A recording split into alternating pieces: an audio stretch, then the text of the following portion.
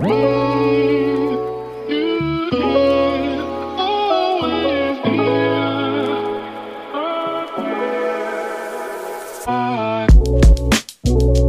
is up, you guys? This is Henry Perret, a.k.a. Rooster. This is Patrick Ross Campisi. And this is Comfortably on Fire. How you doing today, Patrick? I'm doing well, man. It's a beautiful day. We're sitting outside. How about yourself? Dude, I'm doing well. I mean, I just got some crawfish. I can't complain. Good Louisiana Sunday. Yeah, absolutely. Well, hell yeah. Guys, we wanted to start off the show with kind of introducing ourselves, telling y'all a little bit of backstory about us, and then we'll kind of get into a few topics. So, Pat, you want to start? Yeah. So I am originally from Louisiana, born and raised, and went to, if you're from Louisiana, from Baton Rouge more specifically, went to Catholic High, then I went to LSU for school, started off in kinesiology, and then just finished in general studies. And among other things, I am a realtor in Baton Rouge, also play music, was a personal trainer for a little bit, worked a few odd jobs here and there, and yeah, I'm just looking to make some money this year. Hell yeah, man. How about you, Peter? Peter? Henry. Yeah, all right. My new name's Pete now. Yeah. Yeah, basically the same backstory.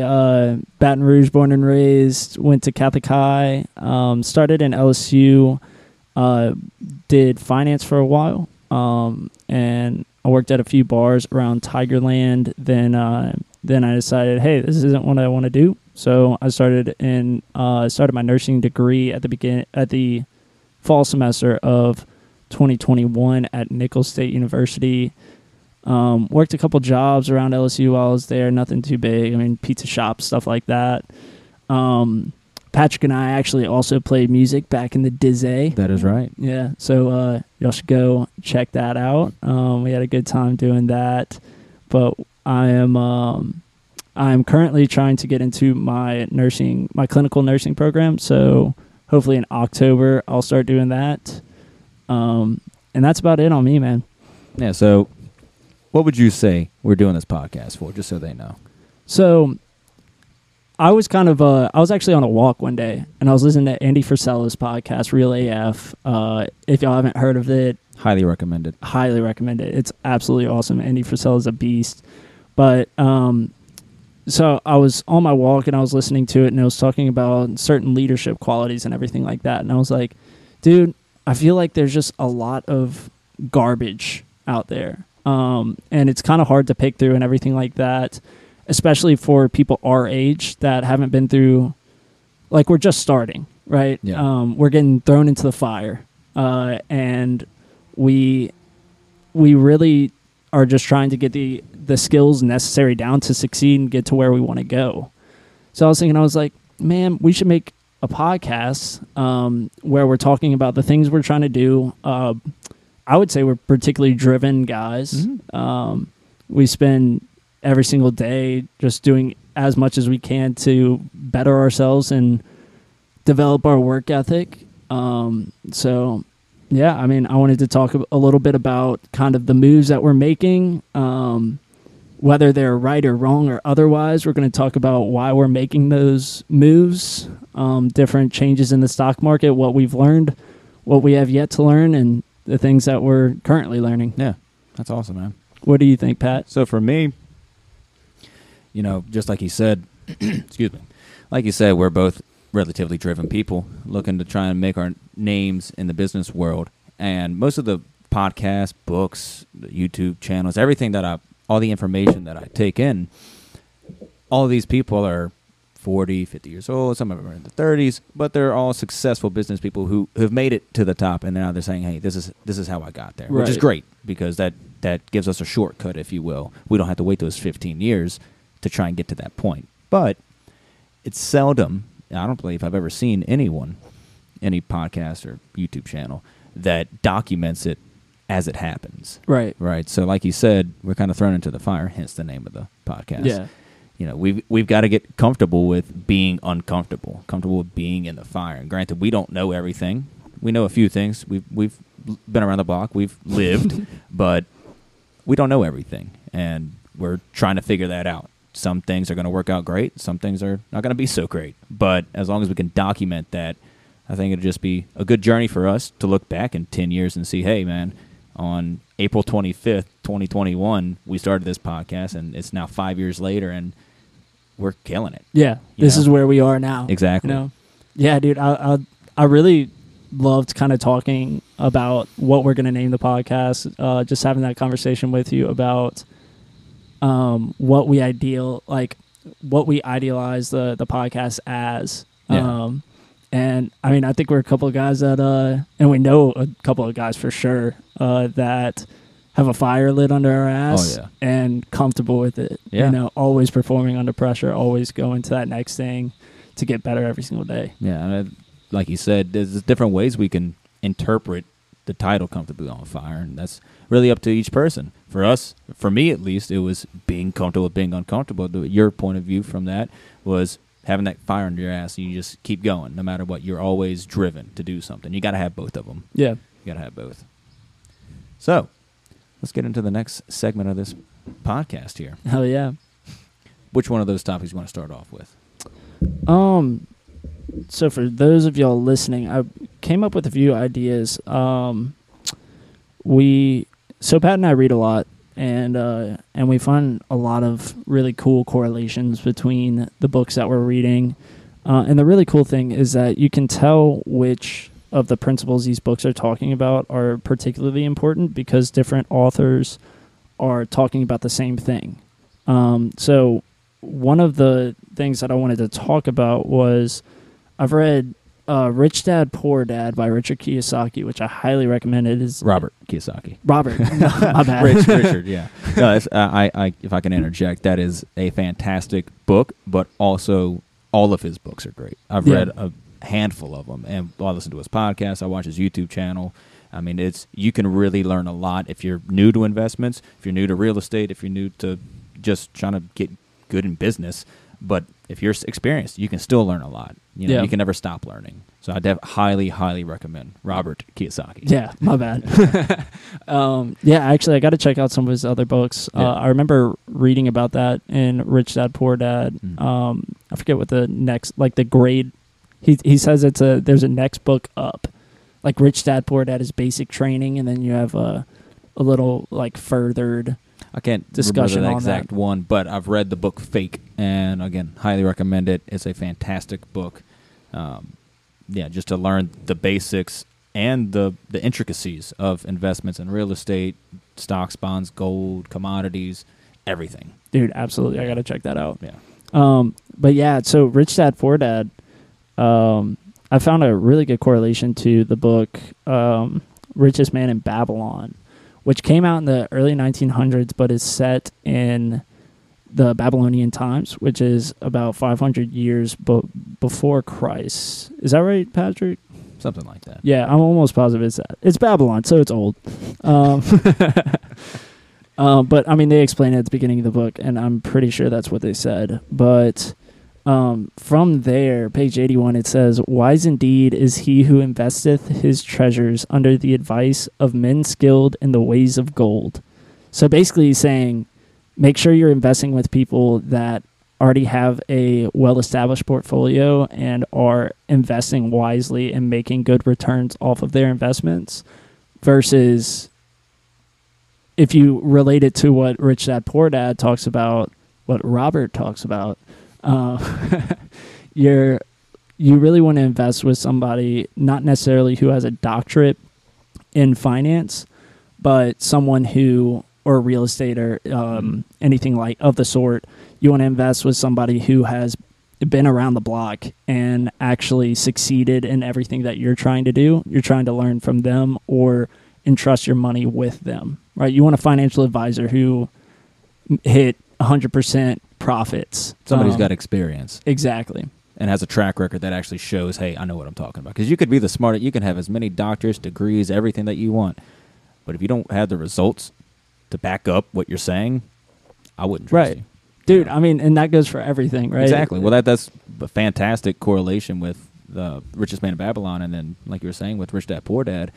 That can be applied across the board. People in your life, if they're not working to try and make themselves a better person, why would you be spending time with them? Absolutely. You know? We're on that journey where, hey, we're shooting for the stars. You know, if we're hanging around with people who are comfortable being where they're at, that's going to bleed over into our lives as well. Yeah. Like that famous adage, you are the average of the 5 people you hang out with. That's applied in both personality and your drive as a person and motivation, but also in your finances. Yeah. Same thing.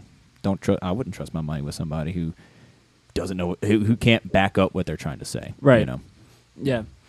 But yeah, I mean, you don't want to trust your money with somebody who's going to go blow it at the club or just say, oh, this is totally it. They use 100% of your money for speculation. Now, I will to throw in there, speculation, well, how about you give us a definition of that? Because when I first started investing, I thought I was investing, but it really turned out to be speculation. Oh, really? Yeah. Yeah. When I looked at the definition, I was like, oh, wait, I'm not actually investing. Even though you put money in the stock market, people think, oh, you invest in the stock market, you just throw money in there.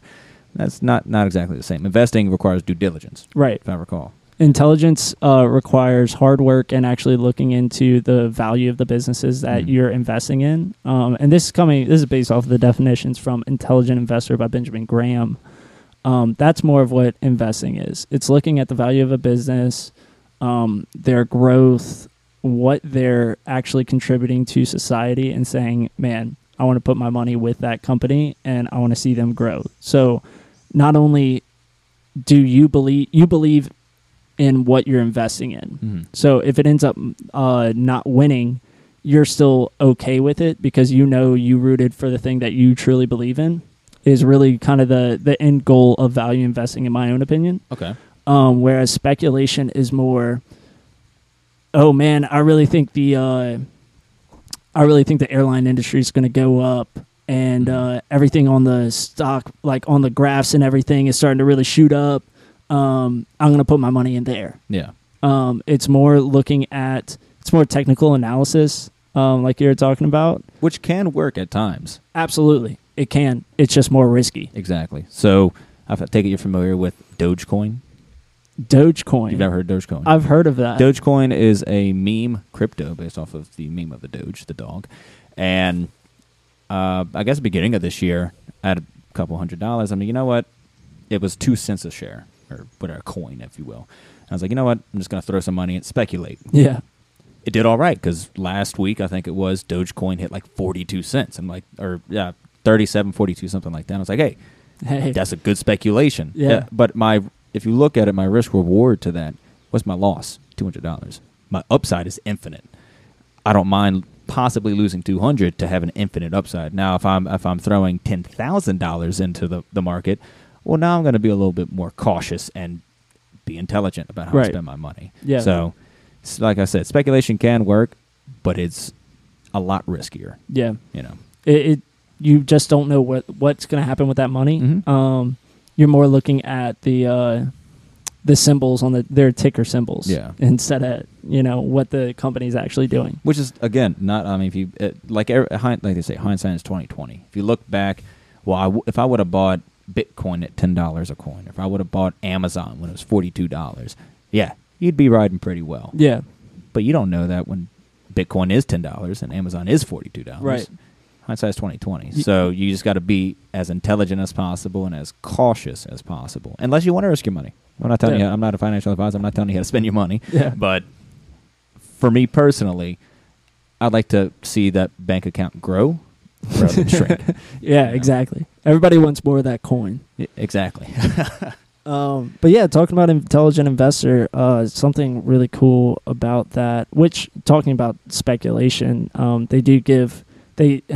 Benjamin Graham actually talks about, basically he says, look, we get speculation's a lot of fun, and we get the rewards that you can get from there, but we recommend that you don't go over, it's between 10 and 25% of your portfolio? Of your portfolio in speculation. Mm-hmm. And I think that's 10 to 20%, 25% of your money in stock. So out of your whole investment portfolio, 10 to 25% of your stock, right? But talking more about Intelligent Investor, I am a big statistics guy. Mm-hmm. Like, I just kind of think that way. I'm really interested in it. Well, things numbers don't lie. Or Exactly. I mean, for the most part, they don't lie. You can manipulate numbers, but for the most part, if you are diligently doing your research and keep getting the same numbers over and over again, 9 times out of 10, you're going to be right. Right.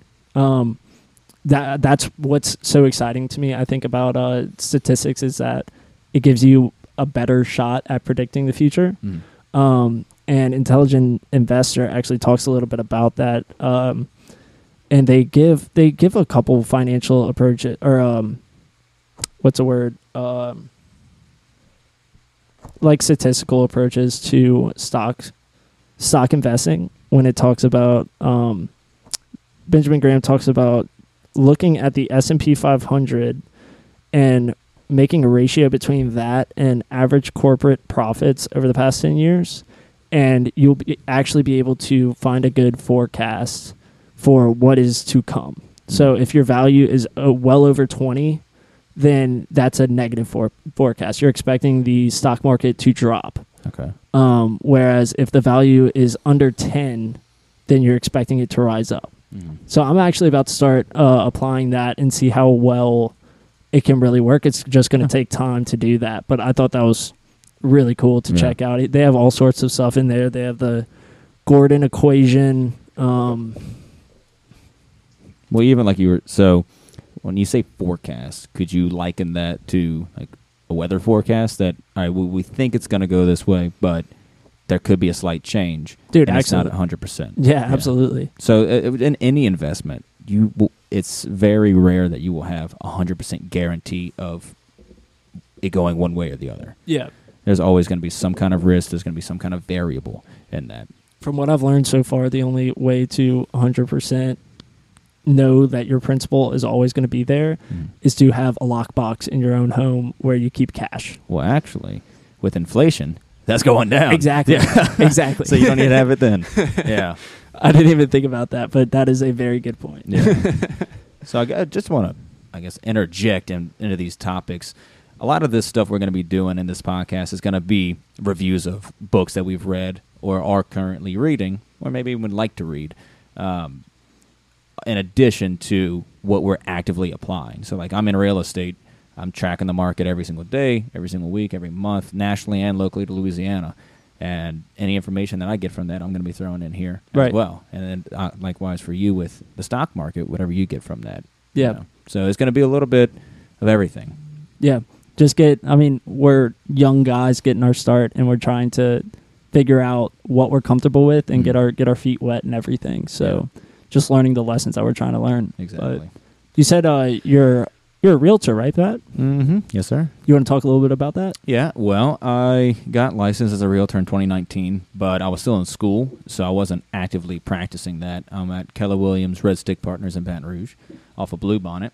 And in 2020, when I graduated, which was a great year to graduate college, I graduated in August, and I just jumped in feet first and definitely learned my lessons, especially feet starting first. in the middle of a pandemic. Right. Feet first, head first, one or the other. Whichever one it is. I learned my lesson, and in the middle of a pandemic, when people are worried about catching it can be deadly to a lot of people, catching a disease or a virus. It's difficult to go through a business where you need to be meeting people. You need to be interacting with people. So I had to definitely change how I thought I was going to approach real estate to a more social media based, online, virtually based business. And now that we're kind of opening back up, I get to go to where my strong suit is, going out and meeting people, networking in person.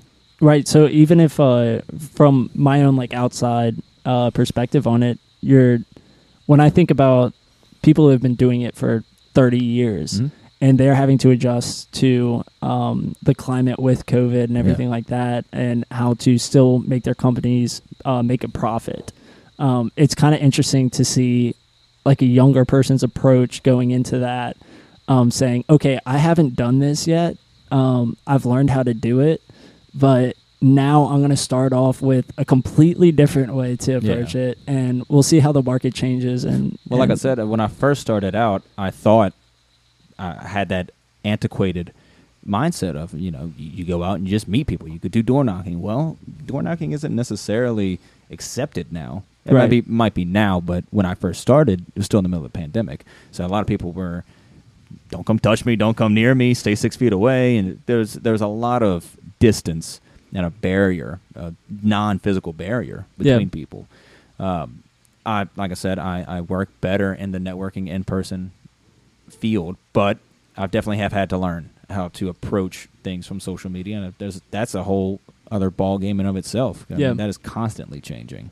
And again, whatever I can learn from that, I'd like to hopefully we can put down in this podcast and somebody else can learn from it, so they're not having to make the mistakes that I made. Yeah. Because I made some mistakes doing it, but I've also had some wins from it. So I'm going to try and document that as much as I can. Yeah. But to continue, so I work in Baton Rouge and just Louisiana in general. But I've also, a colleague of mine, we're located in Florence, Italy, for those who don't know. That is another Keller Williams Market Center over there, and that's anything from investments to if somebody wants to buy a villa to go spend the summer, or if they just want to go visit, we can help you out with that too. So, I guess to give a little bit backstory on why I'm in Italy, invested in that, which, like you said, is a good investment. Yeah, that is an investment rather. We're waiting to see that's a good investment, but again, my risk return on that, my risk reward return, whatever you want to call it. And it's awesome. Exactly. There's a bit of experience and adventure with it, but at the end of the day, I still had to put money into it to be invested in it, and there's not a guarantee that it'll turn out how we want it, but we're going to work as much as we can and do everything as best we can to ensure that we do make money from it. But the reason why I got invested in that is I think Italy is going to be a pretty strong market getting out of COVID, especially in Sicily. That's where my family is from. Yeah. Sicily could be arguably called Florida in the 80s. As far as the housing market goes, it is grossly undervalued.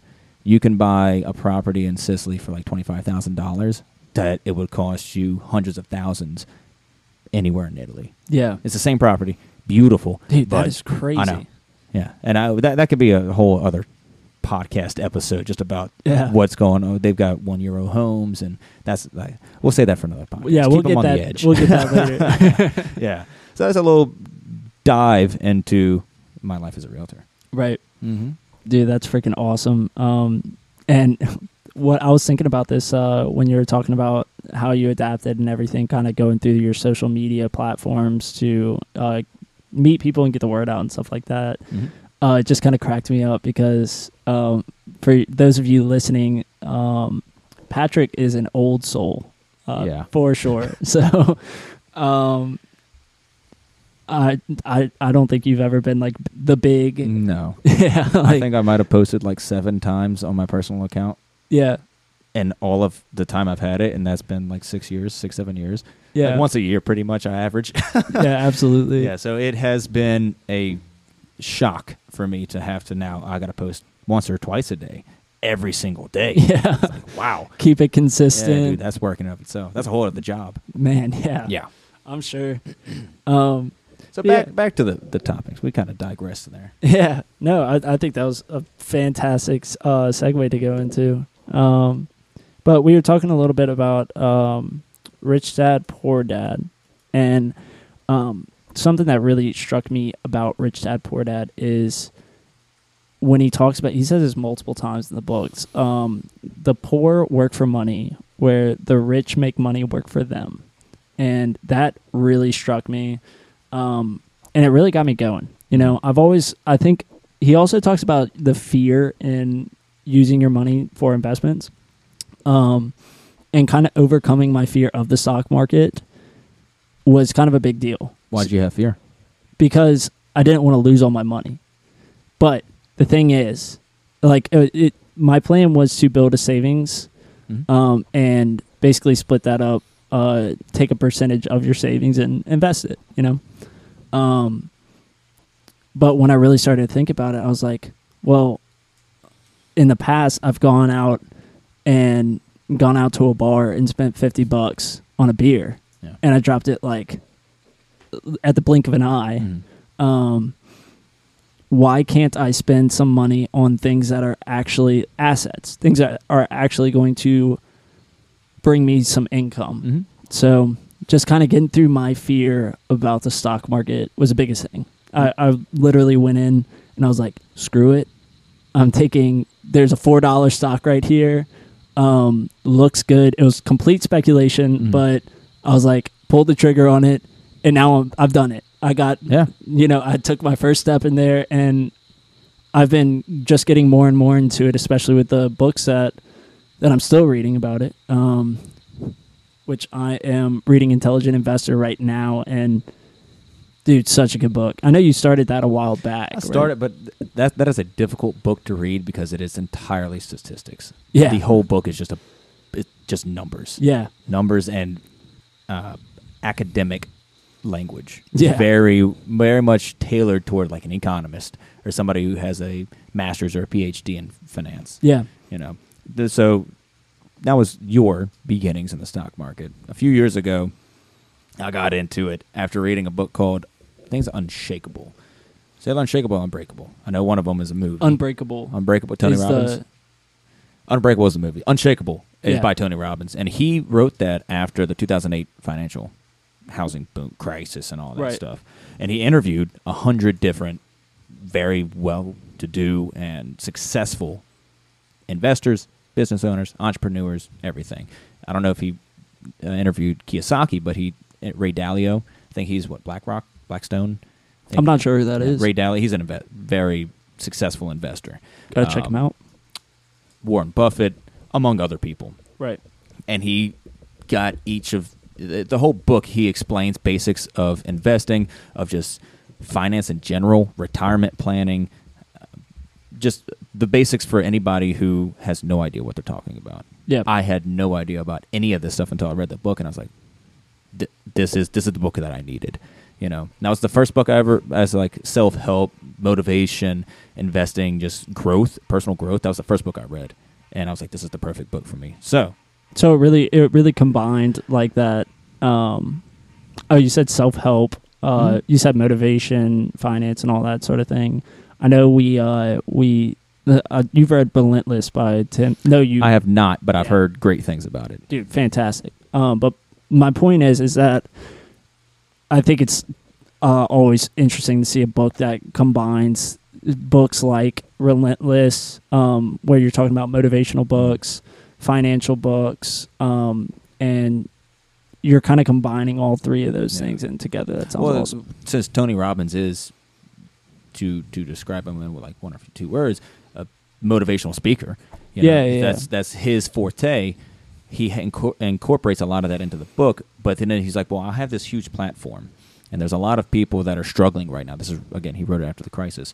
A lot of people are struggling right now. Let me take my platform and the connections and the influence that he has and interview everybody that he thinks would bring value to other people. Yeah. And he can conglomerate that all into one book. And at the end of the book, like Warren Buffett gives, all right, this is how I would allocate my portfolio. Ray Dalio does that. And he goes through a handful of other successful investors. Dude, that is so meaningful. It's cool. It's cool. And not a lot of people know about that book, at least people that I've encountered who do read self-help books, financial books, and so on. It's kind of under the radar, but it was, like I said, that was what got me started, and now my library is huge. I probably got over 150 books just in physical copies, and then I've also got audio books, which that's like another 60. Yeah. So I definitely would recommend that book for sure. Yeah. And if you're somebody who hates reading... I hated reading. Yeah. Dude, just getting into reading is huge. Especially... I mean, Patrick has absolutely taken Warren Buffett's advice is that the biggest investment and the best investment that you can make is in yourself. Yeah.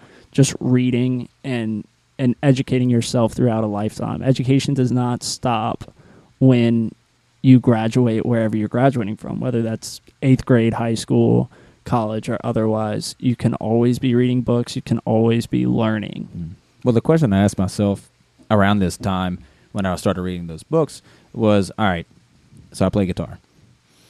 If I want to be as big and famous as Eddie Van Halen or Jimi Hendrix or so on, those guys practice for hours a day. Yeah. If I want to get to that point, now granted it's not a one-for-one comparison like that, but if I want to get to that point, I've got to practice for it.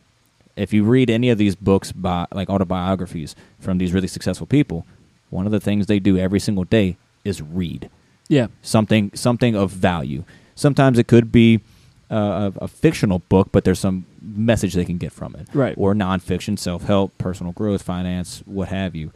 They're constantly trying to learn more. Yeah. And how, for me, my aspiration is to be successful, be a thought leader in Louisiana, maybe in America in itself, or Sicily, or just to be a leader in some capacity. Change the world. Yeah, well, start with Louisiana first. To be a leader in some capacity and to make some form of it, some kind of an impact, In order to do that, why would I try and change the wheel?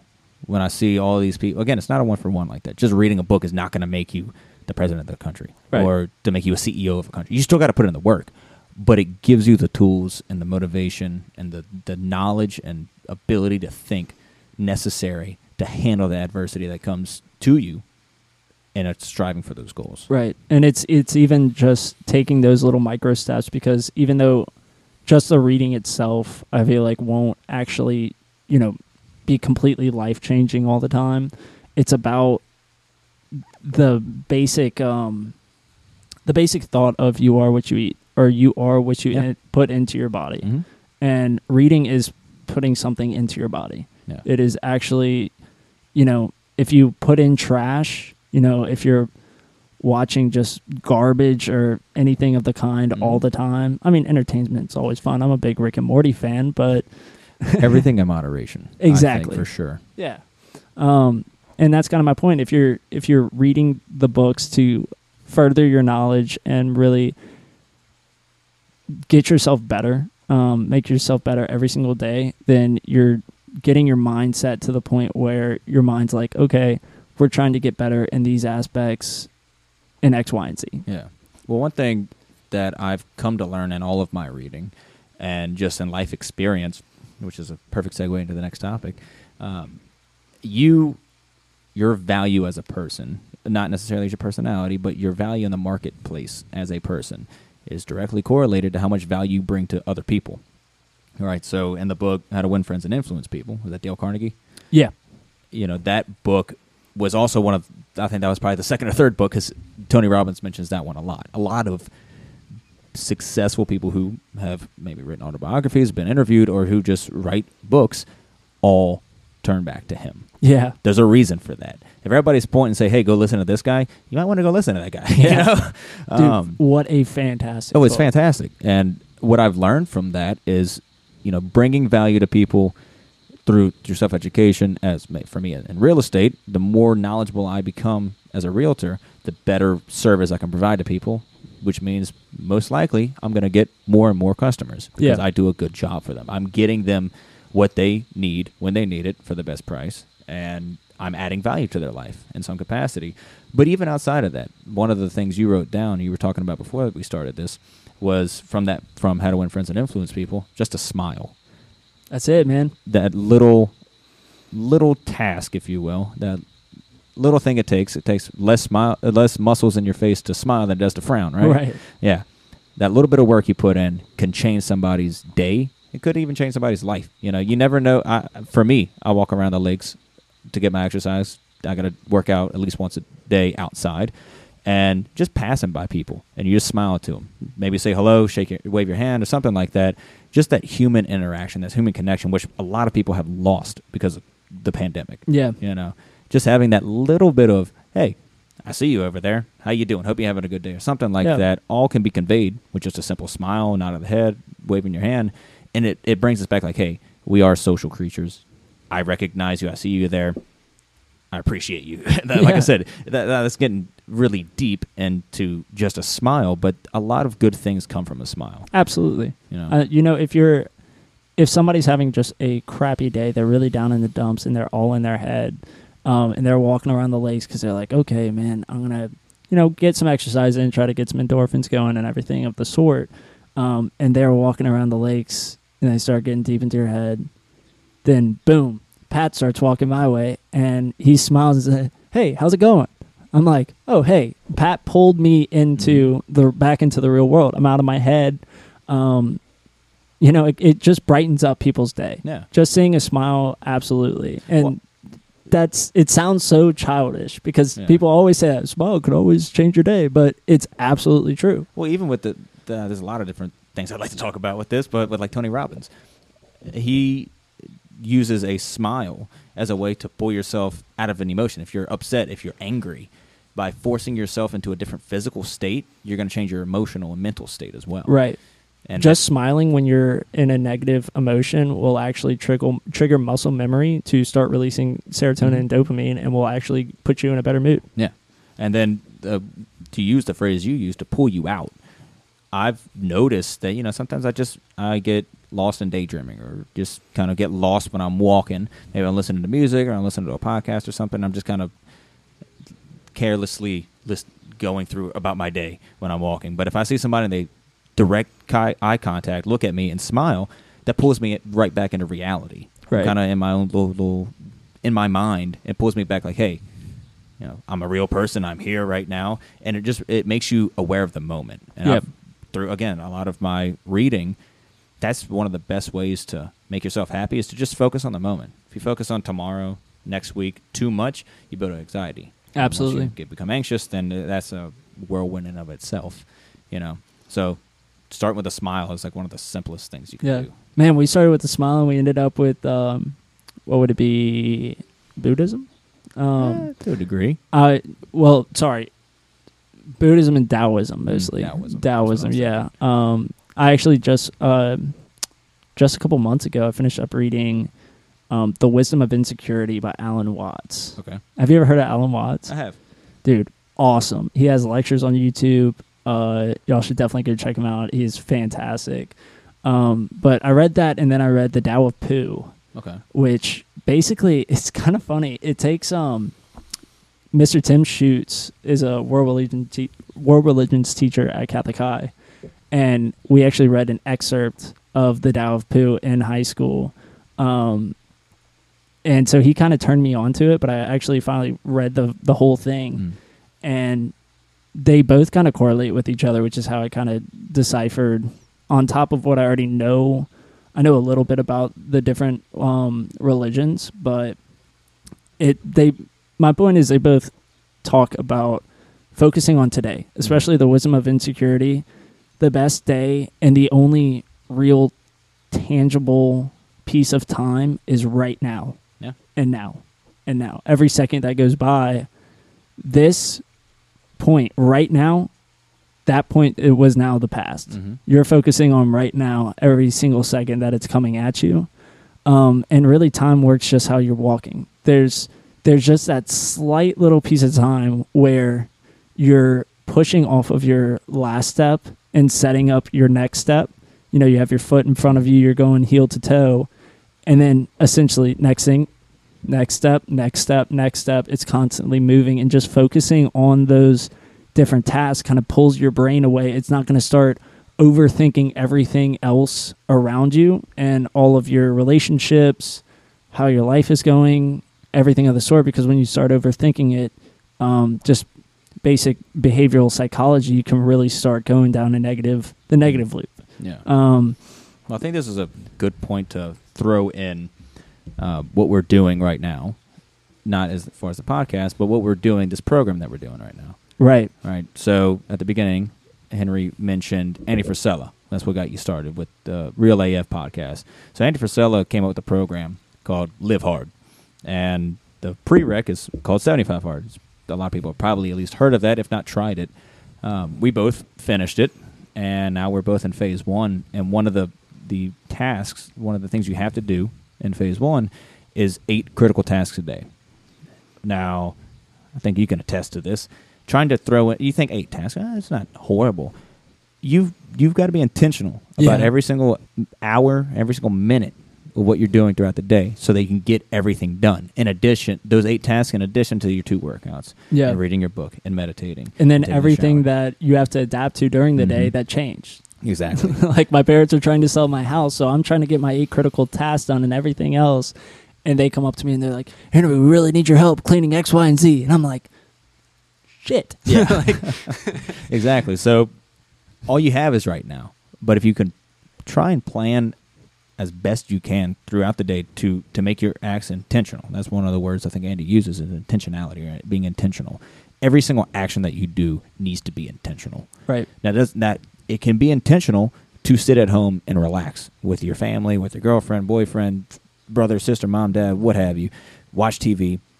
Like, that can be intentional because we do need time to relax. You can overwork yourself. But also you need to be intentional about when you wake up, about when you work out, about what tasks you get done each and every single day. Because, I'm guilty of it. I try and reach for the moon tomorrow, but I've got to take, like Andy says, and we're going to quote him a lot, so get used to it. 1 + 1 He's equals 2. a big influence Exactly. in our lives. 1 + 1 equals 2. Take each task one step at a time. Right. And those little wins are going to inevitably, at the end of 10 days, 20 days, 30 days, a year, 5 years, 10 years, that's going to create something. Yeah. One win a day is great. Now that we're doing 8 tasks a day, that's pretty significant. Yeah, I'm getting stuff done. Yeah. Like I know you are too. Like you are rolling when you're on phase 1. Certainly. I can't wait to see how phase 3 is going to turn out. But actually talking about that 1 + 1 equals 2 deal, I really found that during 75 Hard. I actually wrote that down on my notes during it. Because I was at the beginning of it, I was kind of like looking at the path and being like, oh man, like 75 days, it looks so long, especially if you're looking at the chart. You're like, man, that is so daunting. That's 2.5 months. I felt like I was on day 35 for 4 weeks. Yeah, dude. I was on day 71 for about 2 years. Yeah. And that was already at the end of it, which I had already learned this lesson, but it's constantly reapplying this stuff. It's never just, it'll go away if you don't keep practicing it. But one of the things that I realized during like day 25 was only look at your end goal to make sure you're going in the right direction, not to see how close you are. You are trying to hit balls to the wall all the time to get to your end goal, but you don't want to look at how far away you are, because that, to me at least, it's an inherently negative thought. Mm-hmm. You're like, oh man, I'm so far away, and then boom, you're unmotivated. But if you're keeping that mindset on, this is where I'm trying to go, this is what I'm going to do to accomplish that, that's really what the 8 critical tasks really help me. And combining that with the visualization really helps. Yeah. Taking those 8 things and being like, okay, this is going to help me get there by this. This task is going to help me get to this piece of my visualization because of this. Yeah. So you're really kind of hitting the domino effect with that. Now, I'd like to throw out, not a warning, but a heads up. Henry and I both study a lot of philosophy, and we can get pretty deep down rabbit holes of the inner workings of our mind and how we can unravel certain phrases or thoughts. So there's going to be times when we do go down those paths, so bear with us, or if you enjoy it, hang on for the ride. Yeah. We'll be trying to fix the world's problems in about 5 minutes. But to kind of jump onto that point, I've been talking with a lot of people recently. Just, the state of the world is kind of crazy right now, to be quite honest. And one thing I've deduced just from conversations with people and my own thought is that there's a lot of people nowadays that are just unaware, which you could liken to a lack of intention. But being unaware in, for example, how not smiling to somebody can affect somebody versus how smiling can affect somebody's day, or unaware of how every little action that you do throughout the day is a reason of why you are where you are. Right. And awareness, as simple of a word as it is, carries so much weight every single day in just our lives. Define that for me. Awareness? Well, I don't know what the technical definition is, but for me, it's really just being focused on what you are doing every single day. And I liken it to intention. Having intention with what you do, making sure that, all right, for example, if somebody cuts you off on the road, you could get mad, but you don't know what they're going through. If they curse you out on the road because you cut them off, well, maybe they're just aggravated because you cut them off, and so be it. That's the way it is. Or they could have just gotten fired from their job. You don't know what's going on, but try and be aware of just the situation. Most people I've come to realize, not most people, a lot of people, embrace their emotions too much without considering logic. Yeah. They focus so much, this is how I feel, so therefore I am, Yeah. rather than thinking, well, this is how I feel, why do I feel this way? And then let me take a step back before I act. Now, sometimes you need to act emotionally. Fight or flight, right? Sometimes you need that adrenaline and run away. But sometimes you also need to take into account, hey, I'm feeling this way because there is a danger. Now what do I do? Or I'm feeling this way because maybe I'm nervous before I give a speech. All right, how can I calm myself down rather than just letting that snowball into now I can't speak at all because I'm too nervous. And I'm not saying don't feel emotion, because that's not true. Yeah. I still feel emotions, but embrace the emotion and control the emotion, essentially. But again, being aware of what's going on. Yeah. What's his name? It starts with a D, but he didn't say I feel, therefore I am. He said Descartes. Yeah, that's what Descartes. But he said I think, therefore I am. Yeah. My emotions are not always under my control, but I can always control my reaction to my emotions. Yeah. So it's pretty cool. A little philosophy for the day. Absolutely. Well, guys, I hope y'all enjoyed listening. This has been Comfortably on Fire. My name is Henry Perret. Patrick Ross Campisi. And y'all have a very great night.